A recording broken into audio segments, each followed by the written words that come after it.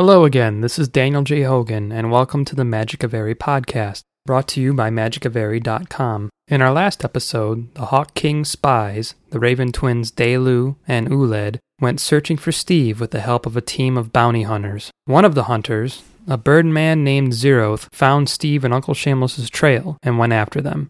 While talking with Steve and Uncle Shameless, Eyri the Pelican heard something suspicious in the forest as they continued their trek to the last human village. And now, the next exciting episode of The Magic of Eyri.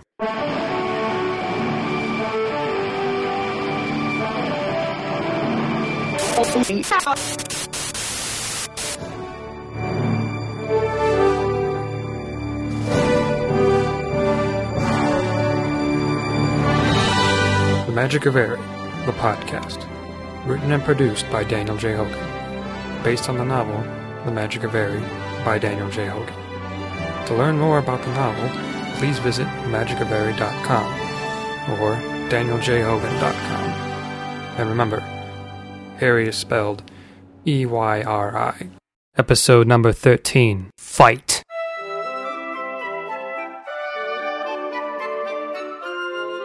The trio decided to stop for a rest. Eyri and Steve sat on a fallen tree, and they had quite the selection to choose from, while Uncle Shameless decided to collapse on the ground. Why is this place called the Forbidden Forest, anyway? Oh, it's just a name. The first map of Eyri was drawn by an owl named That's Forbidden, and she named the forest after herself. That sounds like something you would say. Steve said to Uncle Shameless, who was sipping from his wineskin. Steve smiled and said, But see, it's like I said. There was a logical reason for the name, not because people go in and never come out. There's no such thing. Oh, there's a forest like that. What's it called? Free Treasure Forest. Steve groaned. This place was getting weirder by the second, he thought. As they stood up to leave, some motion in the tree caught Steve's eyes. He thought he saw a blur of yellow among the drab brown branches. From above, Zeroth watched the trio with great interest. He assumed the taller human was the one with the extraordinary strength, although for someone who was so strong, he seemed to have great difficulty walking. In fact, to call what the tall human was doing walking was a great overstatement. It was more like a stumble with a dash of a stagger. The boy, who Zeroth determined was 6 by spying the footprints he left behind in the dirt, did not look like a threat, and neither did the pelican from the lake. Zeroth tightened his grip on his sword and prepared to attack. Look, I just want to go home, Steve explained to Eyri. She had been trying unsuccessfully to get Steve to accept his role as a hero of Eyri. But you were visited by a blue heron, a mystic of Za. They haven't been seen in... A branch snapped nearby. Eyri stopped in mid-sentence and looked in all directions. What? Shh, we aren't alone. Eyri held up her walking stick like a weapon. Following her lead, Uncle Shameless took a sip of eldercherry wine and felt the extraordinary strength fill his body. A large thrashing sound came from a nearby group of trees. Get ready. For what? A massive blur of brown fur exploded from the nearby trees and landed on the ground in front of the intrepid trio. Run! Steve began to ask why, but his words trailed off as he looked at the bear-sized creature in front of him. Its wide, tooth-filled mouth was salivating all over the forest floor, creating several sickly-looking pools. The creature's muscular legs clawed at the dirt as it prepared to charge. Eyri grabbed Steve. We have to run! They eat anything, and I mean anything! The revolting creature roared, and the stench of its foul breath filled the air. The beast looked right at Eyri and Steve, and charged towards them with snapping, menacing jaws. Saliva flew from the beast's gaping mouth as it aimed its long snout in their direction. Steve did not know what to do. The creature looked like a giant shrew, and the boy knew an animal such as this could not exist, since shrews were normally very small, about the size of mice. Don't you worry, Uncle Shameless slurred as he stumbled into the creature's path. I'll handle this. Uncle Shameless hiked up his pants and pulled back his fist. But Blinded by drunkenness, Uncle Seamus threw the punch while the creature was still a few yards away and swung carelessly into the air. The force of Uncle Seamus's swing caused him to spin and collapse to the ground in a cloud of dust. Sheesh! Thanks for nothing. The giant shrew continued its charge, hopping over the sprawled-out Uncle Seamus. The creature closed in, its hungry jaws snapping. All of a sudden, there was a loud hawk cry from above. The giant shrew slowed its charge as a black shape fell from the sky and landed on a pair of clawed bird feet. It flapped a pair of black wings and cried its shriek again. The frightened giant shrew turned and fled. Zeroth spun to face Steve, Eyri, and Uncle Seamus. Steve gasped as he found himself staring into a pair of menacing hawken eyes. Eyri spotted the triple-ringed hunter's pendant around Zeroth's black-feathered neck and tightened her grip on her walking stick. A hunter! Guilty, Zeroth said coldly as he gave a mocking bow. Excuse me. Steve began. He was afraid that this was going to lead to a bunch of boring information. He's a what now? Uncle Seamus asked as he slowly stood up. A hunter! They are bounty hunters, assassins, mercenaries. Here we go. Steve sighed as he began looking for a comfortable seat. Thieves, kidnappers, and all-around nasty people. If you are about finished, Zeroth said, approaching with attitude despair, I would like to wrap this up quickly. And for the record, I have never assassinated anyone. Why? I could never pass the licensing test. Eyri maneuvered herself in front of Steve. For some reason, I have a difficult time believing that. Look here, Zeroth said, placing his hands on his hips. My contract did not specify I bring you in alive, and if you are going to get snippy, I might have to exercise that option. But I thought you said you failed licensing test, Uncle Seamus said in between sips of wine. Assassinating someone is a whole other thing. Trust me, I know. I had to read 3 thick volumes on the subject. The hunter held his clawed hands apart to suggest the size of the volumes. Uncle Seamus scratched his head. I'm confused now. The short answer is, assassinating is signing a contract just to kill. But if I were to kill you while having a contract that stated I bring you in dead or alive, and did not specifically request alive, that is something completely different. That doesn't make any sense. I agree. Yeah, I know it's a bit of a gray area. But look, I didn't write the hunter code. Zeroth stabbed his sword into the ground and leaned on the hilt. Anyway, we're getting away from the task at hand, which is bring you 2 humans to the Hawk King. Zeroth pointed a clawed finger at Steve. Especially 6 over there. Steve looked around, half expecting to see someone else. Me? My name isn't 6. Then why is it written on the bottom of your funny-looking shoes? Zeroth asked as he pointed at Steve's black canvas high tops.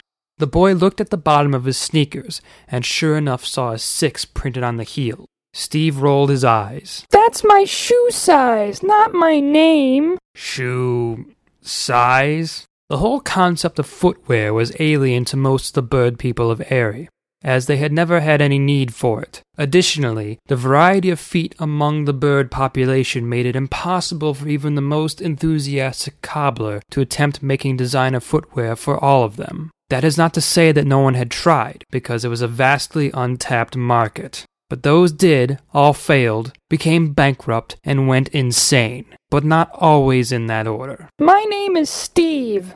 Very well, Steve then. Makes no difference to me, Zeroth replied with a cold tone as he pulled his sword free from the ground. You are listening to the Magic of Eyri podcast, a free audiobook podcast by Daniel J. Hogan. Copies of the original novel can be purchased through magicofeyri.com and amazon.com. You can also download a PDF of the entire novel for only $3.75. Visit magicofeyri.com for more details. And remember, Eyri is spelled E-Y-R-I. Wait! Zeroth sighed and narrowed his hawk eyes at the boy. Yes? What was that thing that attacked us? A solicitor. But we have solicitors back home, and they aren't anything like that. Around here, solicitor is an old word for savage, ravenous beast. Huh. Actually, that kinda makes sense, said Uncle Shameless. Zeroth, deciding the lesson was over, continued his approach towards the trio. Wait!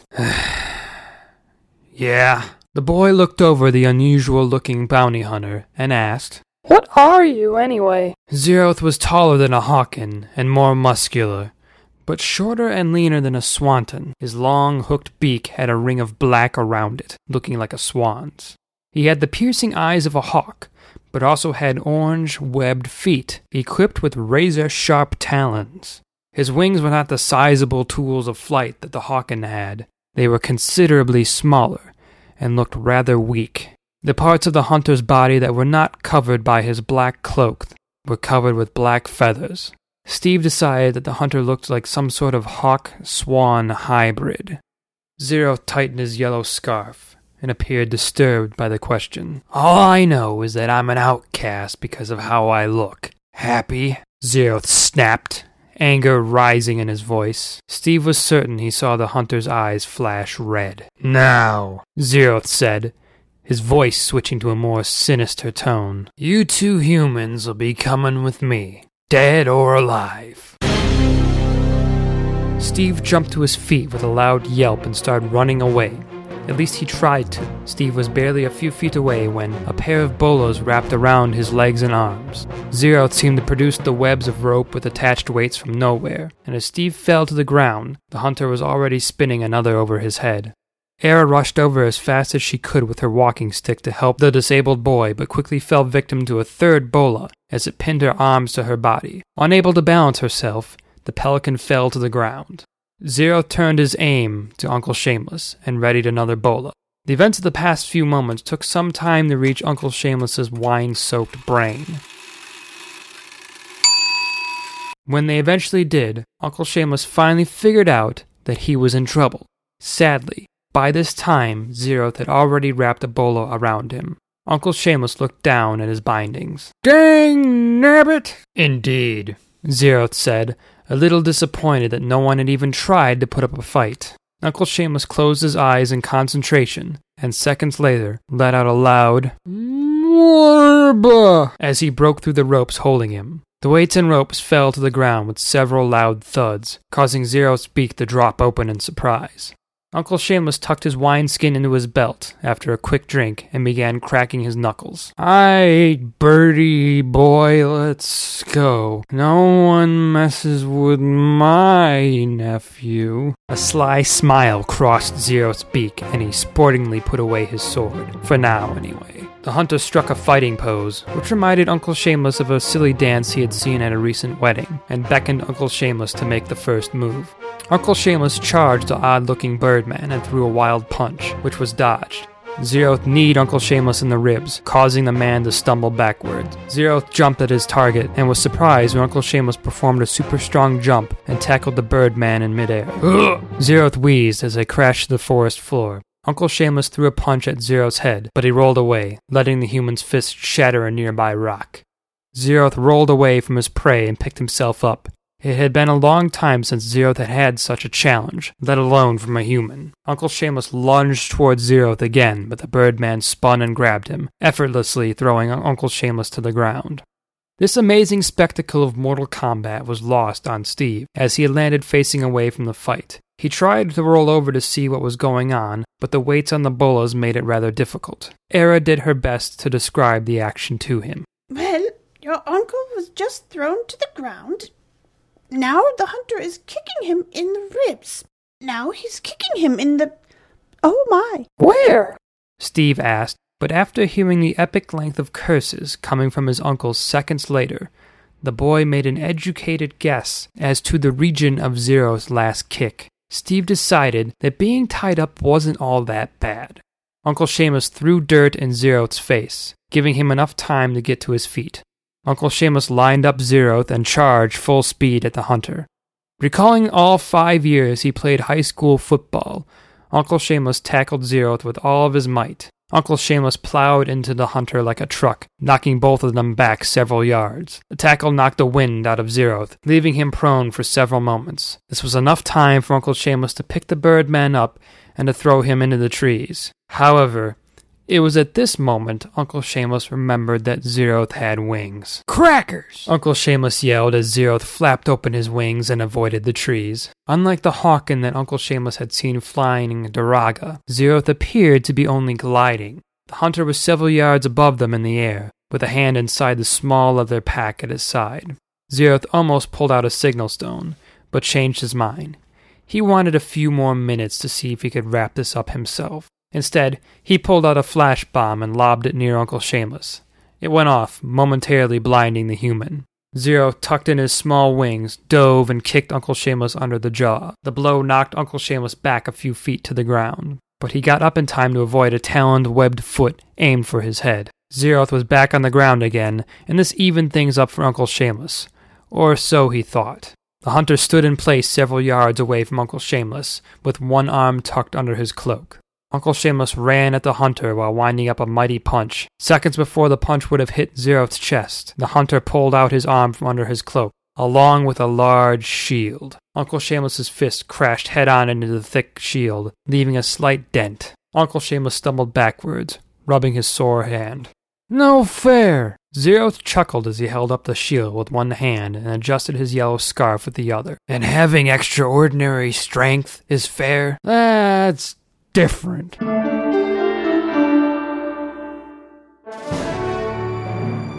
This concludes today's episode of The Magic of Eyri. Make sure to join us again next time. Who will win the fight? Will Steve and Eyri get free? Will Zeroth take Steve, dead or alive, back to the Hawk King? Find out in the next exciting episode of The Magic of Eyri. The Magic of Eyri, the podcast, written and produced by Daniel J. Hogan. This podcast was produced in GarageBand and Audacity on a Mac. Some sound effects and music are provided by freesound.org. Other sound effects and music provided by GarageBand. For more information or to buy a copy of the original novel, please visit magicofeyri.com or danieljhogan.com. And remember, Eyri is spelled E-Y-R-I. And as always, thanks for listening. Copyright date of this episode was October 17th, 2009.